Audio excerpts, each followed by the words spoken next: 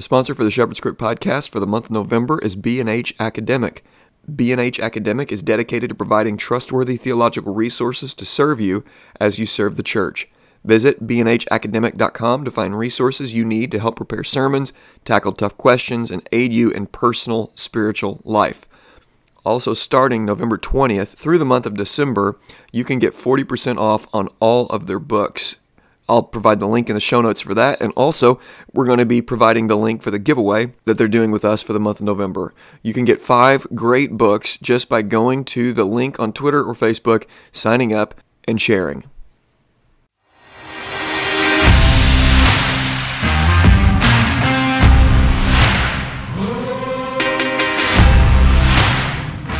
Welcome to the Shepherd's Crook podcast. The Shepherd's Crook exists to provide care, counsel, and resources for pastors.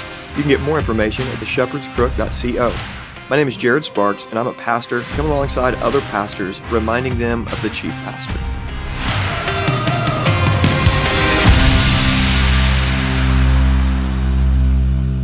Welcome to the Shepherd's Crook podcast. This is episode 68, and today we're talking about the pastor and hospitality. Let's pray. Lord Jesus, we need wisdom, and I need your help as I'm going through this. Help me to speak clearly and accurately according to your word, and help people just be challenged by your word and hospitality. I pray for pastors that we would grow us in this great word and in this great act, hospitality. In Jesus' name, amen. Before we get going, I have 2 quick announcements. Number 1, the giveaway.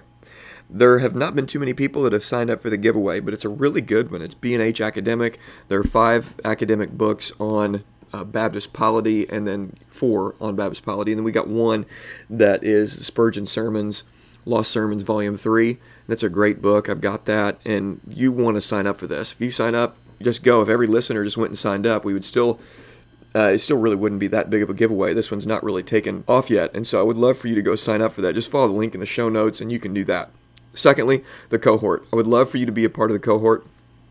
We have room for 15 guys. It'll be a video cohort the last Saturday of every month from January to June. I've got a document, a 1-page document. If you're interested, that I can shoot you.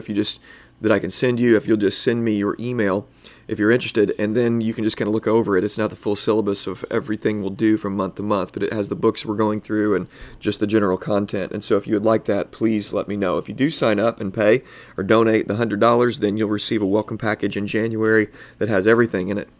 And I would just love for you to be a part of it. So please consider that, the cohort.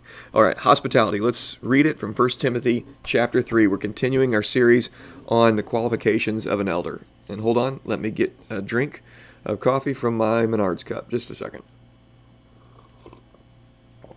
Menards, you just got a free plug. Okay. The saying is trustworthy. If anyone aspires to the office of overseer, he desires a noble task. Therefore, an overseer must be above reproach, the husband of one wife, sober-minded, self-controlled, respectable, hospitable. There it is. There are implications with hospitality that go for believers and non-believers. Let's first start with non-believers. The pastor, in being tasked with being hospitable, sets the pace for an open home with the church.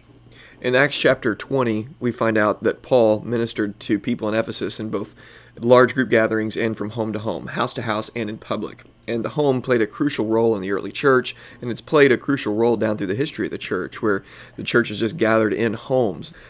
And the pastor gets this task, this call. If you're going to be in ministry, you've got to be hospitable. And that has implications for your home, how you're going to live your life and exist in the square footage in which you dwell. And so with this hospitality for non-believers, I think it has implications not just inside your home, but outside of your home. It has implications like driving down the road and picking up a person off the side of the road who's hitchhiking, being the good Samaritan, and taking care of somebody's needs at great cost to yourself for the good of that person who's created in the image of God. That's being hospitable. It has evangelistic implications when we're dealing with non-believers, but it has a way. It's just a way of life. Are you a hospitable person? Are you giving yourself and helping people at your own expense and modeling this for the congregation? Hospitality is one of those ways that we grow as a congregation and as a church, and it's unmeasurable. How do you measure hospitality? I mean, you can't send a chart out and a graph and have people sign up and just ask them, how many times a week do you have people over into your home? We're just expecting that as people have the Spirit of God inside of them, we're just growing in hospitality. But as pastors, we get this great charge to model this and live like this for our people, being hospitable inside and outside of our home to believers and non-believers. So when we do this for non-believers, there's this interesting thing that we're told in Hebrews chapter 13 too. And here's what it says. The author of Hebrews says that do not neglect to show hospitality to strangers, for thereby some have entertained angels unaware. This is a passage that's, I don't know, sometimes weird, but I believe that. I may have, in my life, entertained angels, picking them up off the side of the road as a hitchhiker.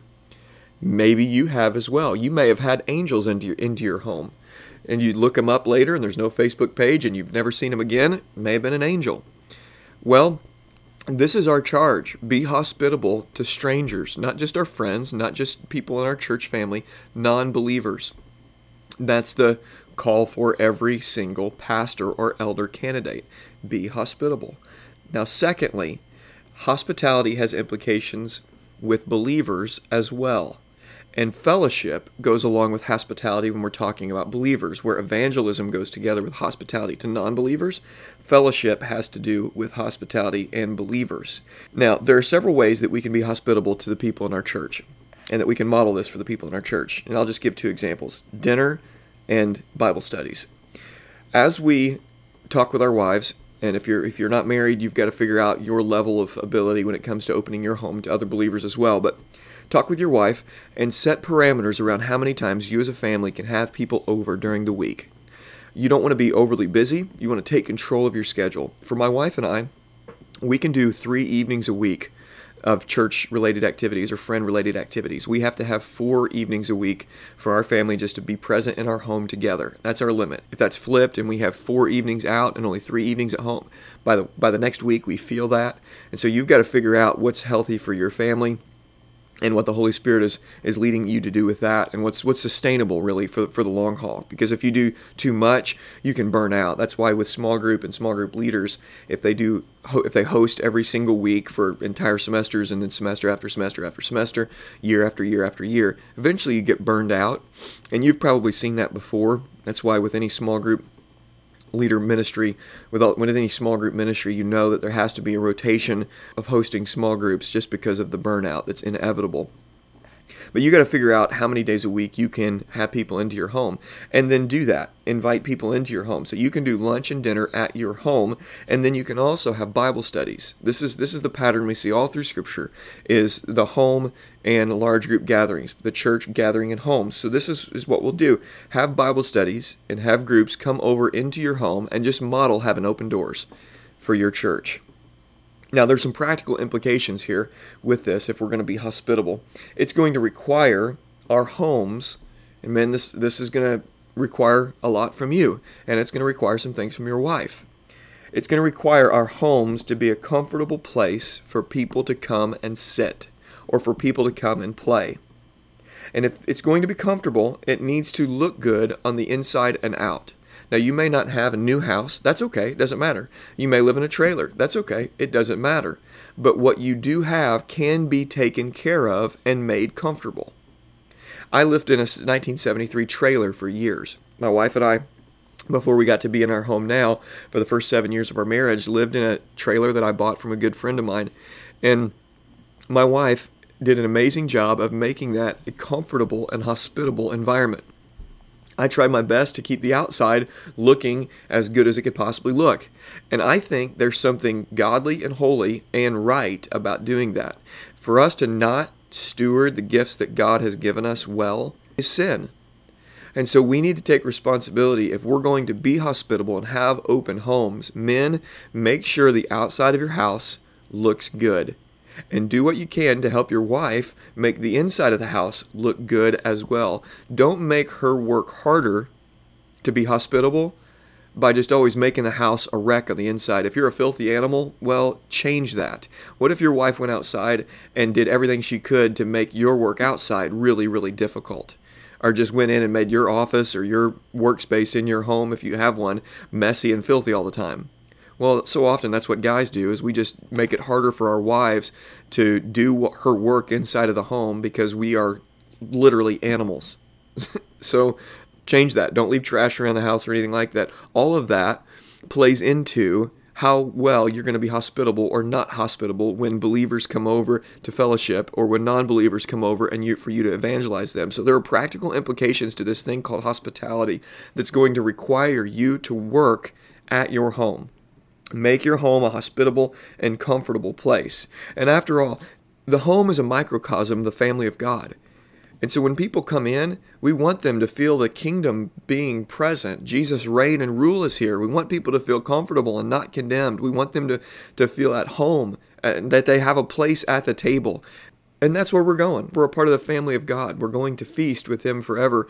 And the dwelling place of God is with man. He will come and dwell with us, and we will be home with Him. And so hospitality is this great way for pastors to model the restoration of all things, where the glory of God reigns supreme, and we get to invite people into our homes right now and do what we'll be doing forever as the family of God. And that's just an opportunity we have right now. It's a commission to be hospitable. And so the challenge today for you is to be hospitable to both believers and non-believers. Thank you for listening. For more information, please visit theshepherdscrook.co. For care and counsel, please call, text, or email to set up a session. You can follow The Shepherd's Crook on Twitter, Instagram, and Facebook. And please consider sharing this episode and leaving a review on iTunes or whatever other podcast platform you use. And let me encourage you to remember Jesus Christ.